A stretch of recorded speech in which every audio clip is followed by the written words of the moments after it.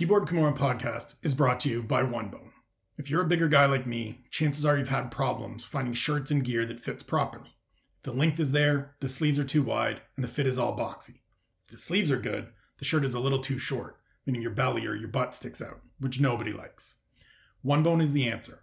The gear is made of 95% cotton and 5% spandex, meaning you get a little stretch and it fits right in all the right places. There's length to cover your gut and your butt with a number of different designs, styles, and colors to give you a complete wardrobe of good-looking gear that makes you feel comfortable and stylish every day. And as a supporter of this podcast, OneBone is offering you 10% off your next purchase with the promo code ESK10.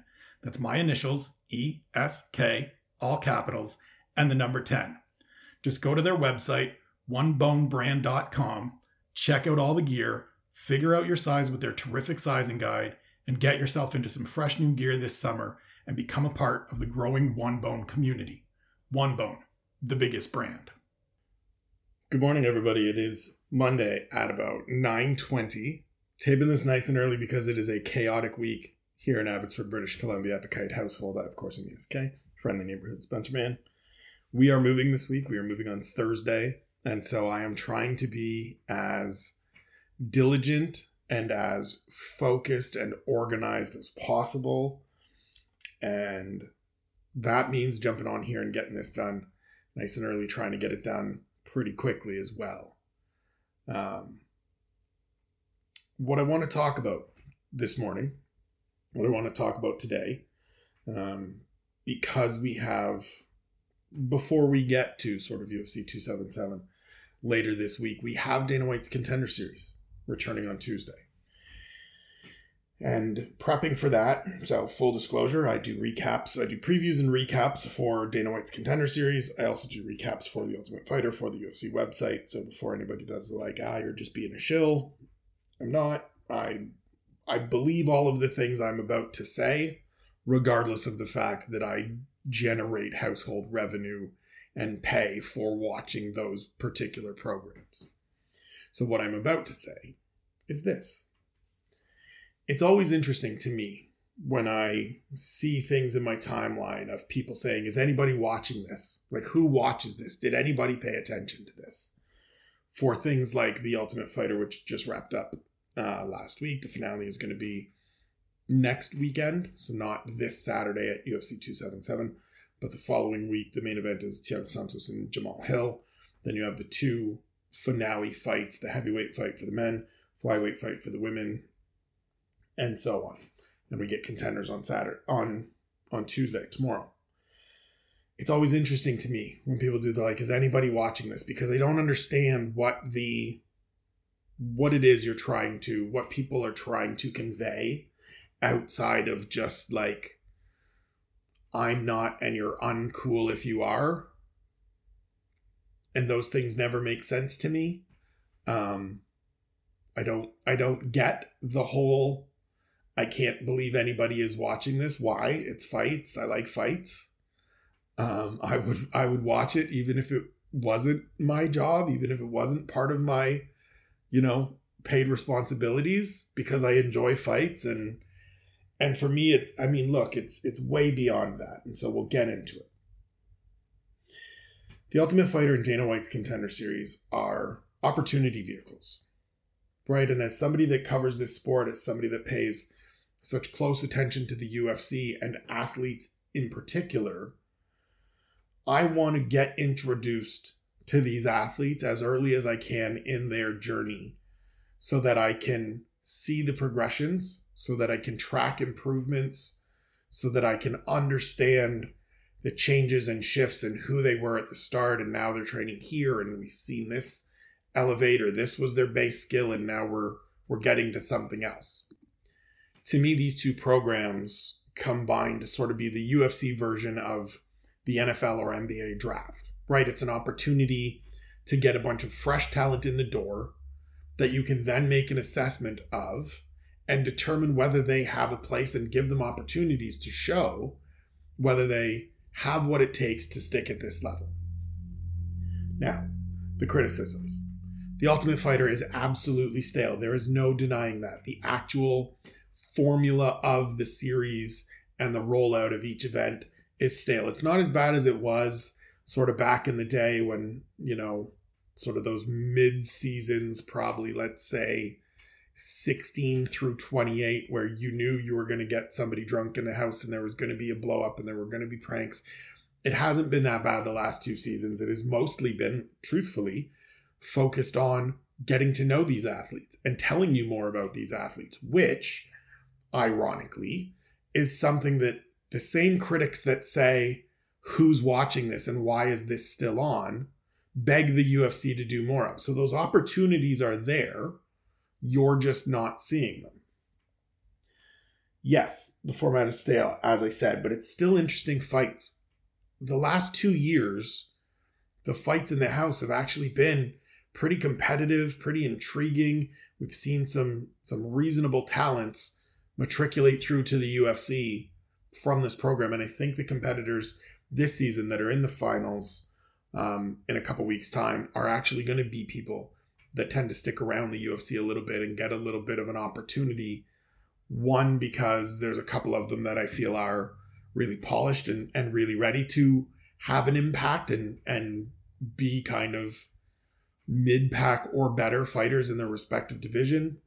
And the other 2 are prospects that I think have a chance to sort of work some things out and maybe get a little better.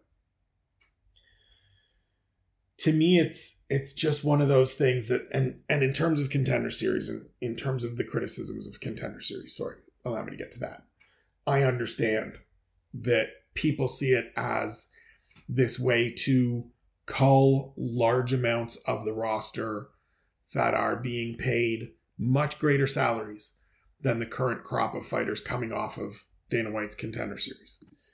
Well, I don't think it has not been a one-to-one sort of bring in and release program. One comes in the door, one goes out the door.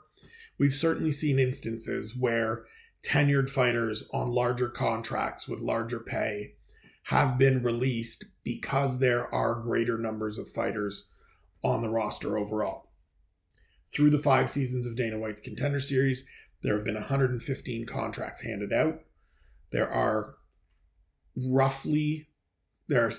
just above 70 fighters from the first 4 seasons, plus the little 3-week All Brazil season that happened in 2018, still on the roster, plus everybody from last year, which was 39 fighters. So just over 100 fighters. I think it's exactly 111 fighters from 5+ seasons that have made it in. There have not been 111 highly paid, familiar names ushered out the door as a result of these athletes coming in. Now, I agree that this is a way to get cheaper labor. I, like everyone else, want to see athletes paid more. I want to see every athlete earn more money than they do. I wish that there was a base salary for every UFC athlete. I wish we got rid of show money and win money. I wish the base salary numbers, base pay numbers went up. I want everybody to make as much money as possible. And I want everybody to have the opportunity to compete on the biggest stages and earn as much money as possible. So I'm not advocating for, hey, look, this makes all kinds of sense. It does make sense from a business standpoint. And I want to acknowledge that because I feel like people just want to pile on all the time and just say this is terrible. It's business. It's literally what businesses do all the time. Now, I'm not going to get deep into this happens in other sports regularly because other sports have collective bargainings and unions and things like that where their athletes are taken care of better. So it is by no means an apples to apples comparison. But the Contender Series and to a lesser extent, the Ultimate Fighter isn't just this funnel of new talent that creates a way to get rid of old talent. It is a way to absolutely bring in new names, but that's what the UFC should be doing. That's what, sports franchises do every year. As I said, this feels to me like the UFC version of the draft. You have these 10 weeks for Dana White's Contender Series with 5 fights, so you get a look at Let's do the quick math here. 10 fighters a week, 10 weeks, 100 fighters. And you get a chance to decide from these 100 fighters who wins, who loses, who's worthy of being in the UFC, who do we want to give a shot to. And yep, they've been giving out contracts a lot more freely over the last few years. I think part of that is because there's been a need to have more available talent given the landscape of the world, given the situation our world has been in. The other part that's interesting to me about it from the is anybody watching this standpoint and sort of the lamentation that nobody pays attention to Tough and bemoaning the Contender Series for what it is that in 5 seasons or in 4 seasons, because it's very hard, it's very difficult to judge sort of where people coming off the show last season are at in terms of their development and progression and future in the UFC. But through 4 seasons plus that all-Brazilian mini season, the show has actually produced quite a few talented ranked competitors. It's produced a number of intriguing prospects. It's been the launch point for some of, the biggest names in the sport right now. Truthfully, Sean O'Malley is one of the biggest stars in the UFC, and he wouldn't be there if he didn't get to the UFC through this platform.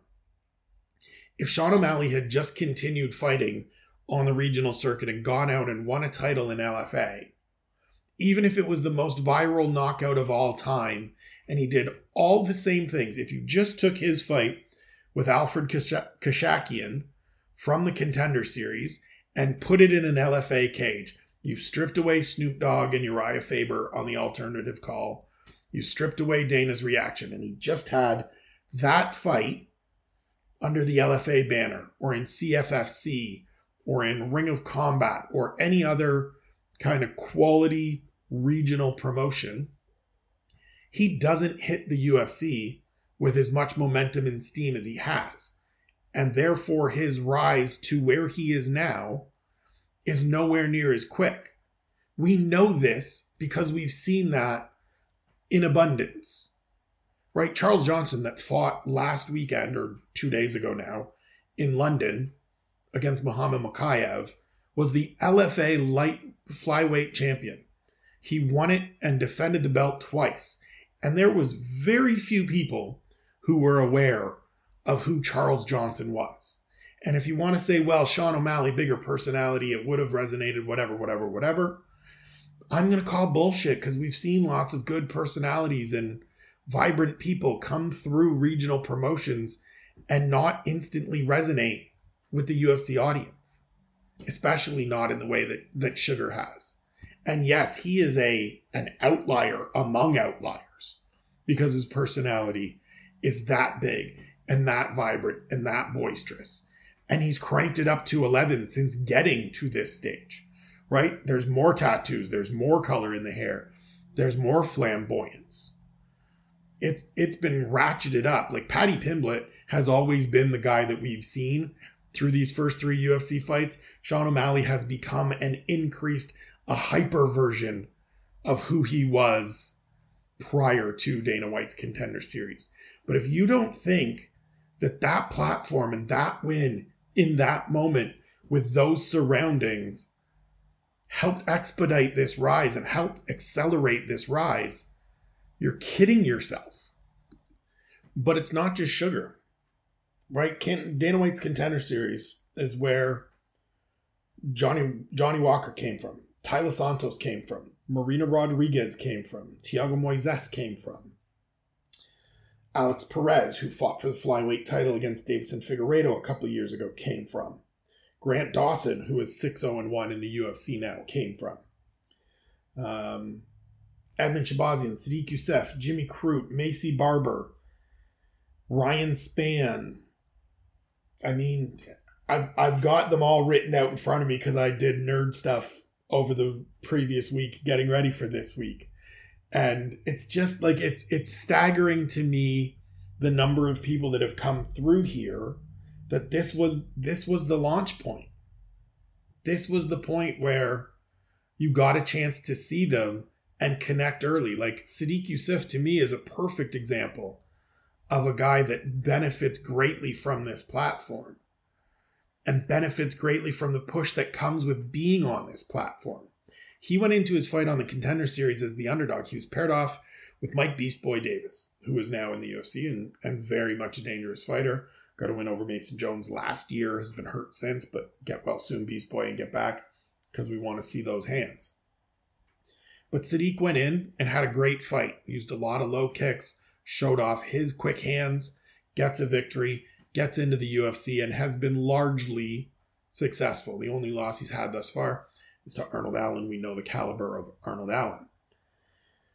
But coming through that platform meant that his next couple fights, his first couple fights in the UFC, got a little bit more attention than they would have if he was just a guy that came in.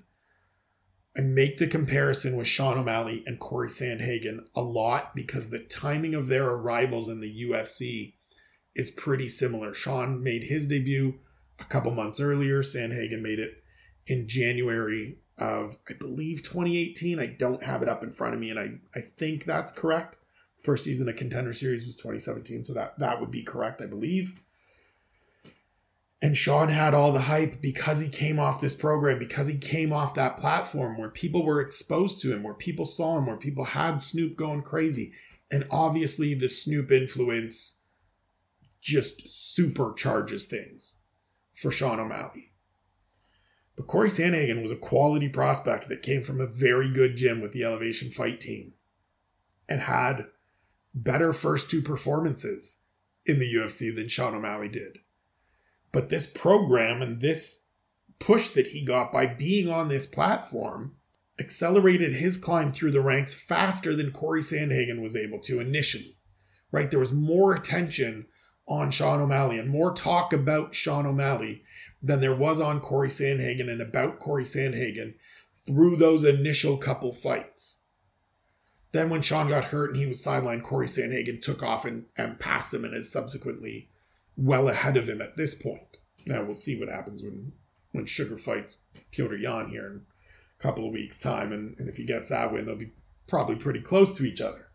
But it just speaks to the value and the impact that these programs have and can have when it comes to elevating fighters and giving them an opportunity.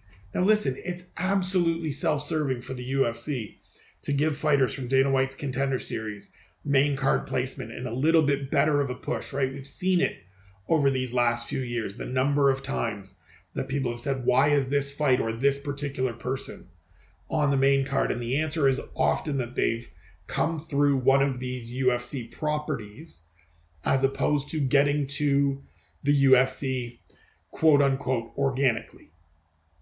And I understand it. It's in their interest to continue to showcase the athletes that come off these shows to make them appealing to future groups of athletes that want to get the same opportunities and the same push and the same chance to be on main cards fast or be showcased a little bit quicker. But as people that watch and cover this sport, to me, watching this thing and paying attention to this thing for 10 weeks, now we're getting back to it being in the summer, which is nice. The fall, the last couple of years, is a no-brainer because there's so much good talent and so many people that fall into that, where did this person come from? Oh, they came out of nowhere, that you get exposed to early, right? Everybody was tripping over themselves with Kevin Holland in 2020 when he has his 5 wins in 7 months. And there was a whole lot of this guy came out of nowhere. But he didn't. He came off the Contender Series. He fought Will Santiago in season 1 and did what Kevin Holland does. He played with his food. He talked a lot during the fight. He didn't look particularly impressive. And he didn't get a contract. Now, Kevin Holland will spin that to say I didn't want one because I thought I would have to do USADA testing right away and I would pop for weed and then I wouldn't be able to fight in the UFC and yada, yada, yada. And people wanted to use that at the start of last year when those, VTs came out of Dana White didn't sign this guy because he didn't like the way that he was yapping during his fight and things like that, as a way to criticize Dana and his talent evaluation skills, which is hilarious because there's plenty of other people that you can point to as the like hit or miss of Dana White's talent evaluation, that it doesn't have to be Kevin Holland, who did not look good in his Contender Series fight. And it shows that you didn't watch it when you were critical of Dana not signing him from his Contender Series fight, because he did not look good. I actually did watch it. He did not look good. But like, this is where those people came from, right? This is where Macy Barber came from. This is where, Adrian Yanez came from. This is where Eros Medic, this is where Dustin Jacoby started his renaissance. This is where, there have been people that have gotten maybe a greater opportunity because of a connection or a look because of where they train. It happens all the time. We get guys like Carlos Ulberg that get a chance. We've got Blood Diamond fighting this weekend at UFC 277. 2 guys from City that got a chance because they are from City Kickboxing. But it's been it really has produced some quality talent. Like, this is where Jamal Hill came from. This is where Billy Quarantillo came through, right? After being on The Ultimate Fighter and not getting a look coming off of that season of The Ultimate Fighter when he was on Team Faber versus Team McGregor. He goes through Contender Series and gets a win and moves on to the UFC, to where he's now 4-2 in the UFC and proven very much that he belongs here, should be here, is part of that featherweight ecosystem. This is where Andre Muniz came from. A guy that, again, came out of nowhere, air quotes. He came from the Contender Series. He put up a very good first-round submission win over a good American wrestler named Taylor Johnson in his debut, and it was the first time I saw him, and I went, this is somebody I need to pay attention to. These opportunities are here to see fighters and to see talent, and yet so many people that pay attention to this sport, that cover this sport, that want to discuss and dissect and speak authoritatively about this sport, just dismiss these things. And it never makes sense to me. It will not make sense to me. Now, look, I understand that it's difficult to dedicate 2 hours on a Tuesday evening when you've got all kinds of other things going on, and every Saturday is dedicated, or every Sunday morning is dedicated to watching fights. I get that part of it, 100%. But to just offhand dismiss this stuff as not having a place, or as anybody watching it like it doesn't need to happen, doesn't make sense to me. Because these are programs that are producing fighters and launching fighters in a quicker fashion than they would naturally, right? They are introducing people to the audience in a almost accelerated fashion than when they just work their way up the card slowly but surely, winning fights. The criticism all the time is that the UFC doesn't do enough to give these athletes opportunities to shine. But if you sit and watch an episode of The Ultimate Fighter, or you watch an episode of Dana White's Contender Series, you get an introduction to these athletes. You get those video packages that say, I'm so-and-so from this place. This is how I got into it. This is my story. That's what everybody says they want, and these opportunities are there. And so I don't understand why there is this rush to criticize the thing you say you want over and over again. Let me reiterate that I understand the bringing in fresh talent, young talent, inexpensive talent to move out old. I get it. I understand that criticism of it.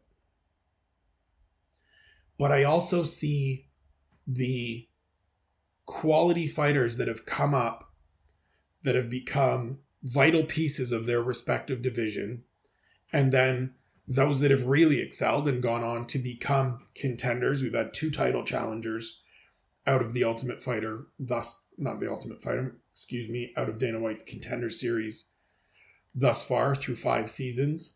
Should be 3 because Marina Rodriguez deserves a shot. She shouldn't be fighting Amanda Lemos, but I will talk about that at another date.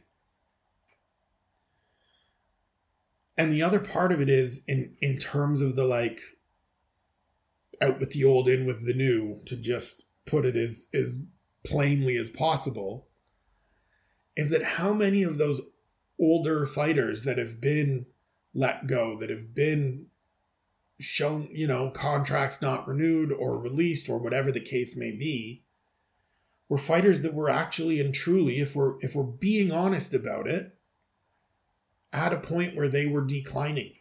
We're at a point where they're not anything more than a name that's sticking around.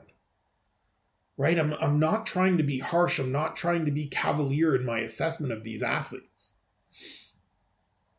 But Jeremy Stephens, that was released last year, wasn't the same guy that fought for more than a decade and was a top 15 fixture across 2 divisions for more than a decade. And so replacing him on the roster, or his roster spot, with someone younger that is more competitive at this point, that also has that ability to potentially climb the ladder and move past where Jeremy Stephens was when he was released, makes sense to me. It's cold. It's brutal at times. Sure, I get that part. But it also makes sense. And I feel like there are times where we don't want to acknowledge the this makes sense part of things. We don't want to acknowledge this is what happens in a lot of other places, because we just want to bag on the UFC for what they're doing. And again, I want everybody to get paid more. I want everybody to make as much money as possible. This isn't me shilling for the UFC. It's me shilling for the athletes that I want you paying attention to. More than anything. It's me wanting you to give these programs a chance so that these fighters don't have to go through 4, 5, 6 fights before people start understanding their talent or recognizing their talent. Because we've seen a bunch of fighters come right out of the gate as, this is somebody you need to watch. And it's not just from a personality standpoint as it was with Sean O'Malley. Right? Macy Barber came out of the gate and was primed to be in the top 15. Now, she's had some setbacks and she's had to reset a little bit, but she's moving forward again. Sadiq Youssef, who I mentioned earlier, Andre Muniz, who I mentioned earlier, Dustin Jacoby has put together this winning streak to get to where he is. We need to be paying attention to these people. Marina Rodriguez, again, to mention her. These are platforms for showcasing these athletes and showing you these athletes and giving you an introduction to these athletes the way that everyone seems to say they want but never finds the time to invest in. And I think that's the part that confuses me the most, is that there's always the criticism of these people come out of nowhere and we're not given a chance to connect. We're not given a chance to know who they are. They're buried here. They're buried there. We don't know anything about them. And then all of a sudden we're supposed to care. You're given ample opportunity to pay attention to these athletes, to learn about these athletes.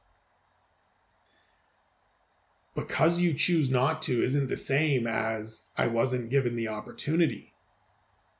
You choosing not to watch Contender Series isn't the same as I didn't have a chance to learn something about Julian Marquez or Piera Rodriguez, who came off last season, or Jaelton Almeida, who came off last season and has 2 wins in the UFC already and looks like an absolute monster. Those opportunities were there. You just didn't take them. And if you didn't take them because it's out of solidarity for older fighters who are going to be replaced by this new set that's paid less. I get it, but it also, to me, limits where those criticisms can come from.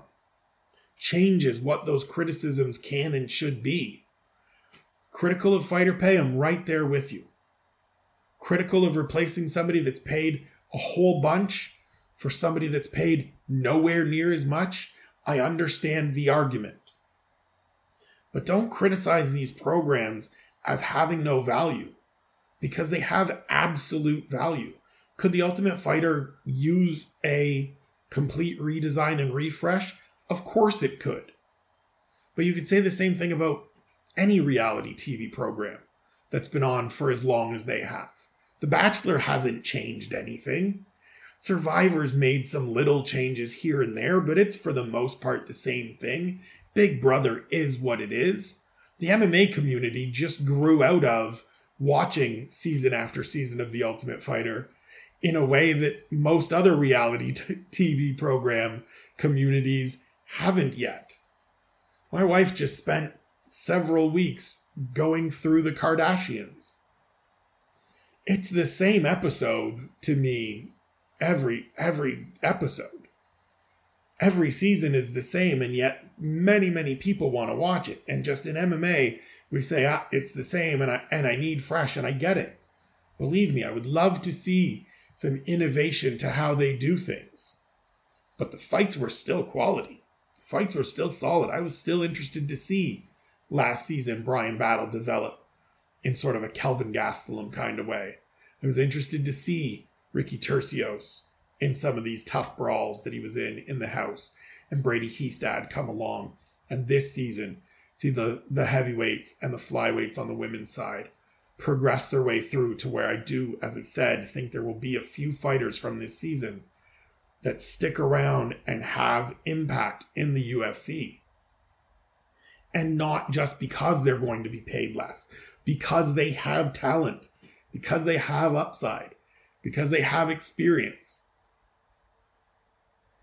And so as we get ready to launch another season of the Contender Series tomorrow, as we get ready to kick off another finale for The Ultimate Fighter in a couple weeks' time, where there will absolutely be a whole bunch of people saying, I have no idea who these people are. Does anybody even watch The Ultimate Fighter anymore?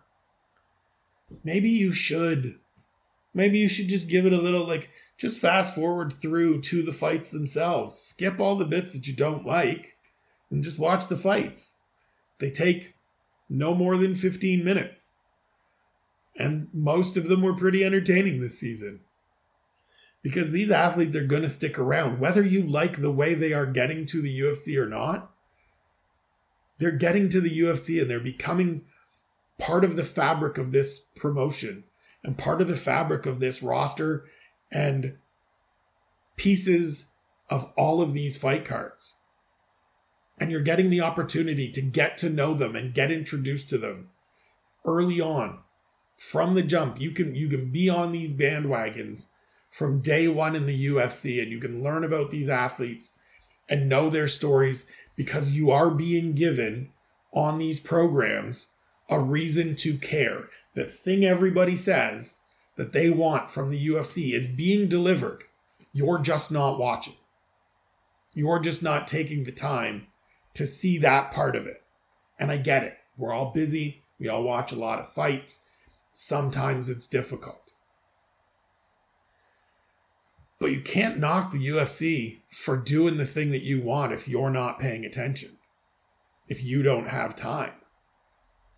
Those are different things. And these athletes that are coming through these programs, we're getting good fighters. We're getting quality fighters. And I know that, look, through 4.5 seasons, 4 full seasons, 5 full seasons, hard to really judge the results, as I said, of the people from season 5 thus far. But I mean, so far they're 25-16 in the UFC. And overall, fighters coming off of Dana White's Contender Series are basically for the whole, for everybody that has gotten a contract, they're 500 in the UFC. And I know some people are going to scoff at that, but like, that's not bad. It would be great if every single one of them panned out, but that's why I likened it to the NFL draft, right? You take a shot on some of these people, and for every Yorgan De Castro that goes 0-3, you get an Andre Muniz that goes 5-0. And so if you can hit on a few Andre Munizes, you're not looking to hit on 30, 40, 50%. That would be great. That would be amazing. And in season 3, the group from season 3 has produced at a better clip than any. They're 69 and 58 thus far in the UFC, which again doesn't sound like a huge deal. But when you look at the volume of people, to have an Andre Muniz and a Tracy Cortez and a Tony Gravely and a Joe Selecki who's 4-1 and a Brendan Allen who's 7-2 in the UFC coming off of that program, it balances out the athletes that went 0-2 or 0-3 in the case of De Castro and Andre Arroyo or Elon Cruz or somebody like that. These shows are producing talents that you're going to see on your television every Saturday. That at some point, 1, 2, 4, 8 of them are going to become contenders. That you're going to have to learn about and know about. And you're getting the opportunity to learn about them and know about them very early on. As you often request. As you often demand and want. And so, I know it's hard. I've said it a few times now, and I'm wrapping up because I'm getting to the point where I just repeat myself. I know it's hard. I know it's difficult. But there's opportunities here. And these fighters deserve these opportunities and these showcases. And it helps expedite the process of gaining traction and gaining visibility in the UFC, which is a difficult thing to do in today's landscape. And to everybody that, posts, is anybody watching this? I am. And I wish more people were. Because these athletes deserve our attention. And these programs are providing you with all the things you say you want.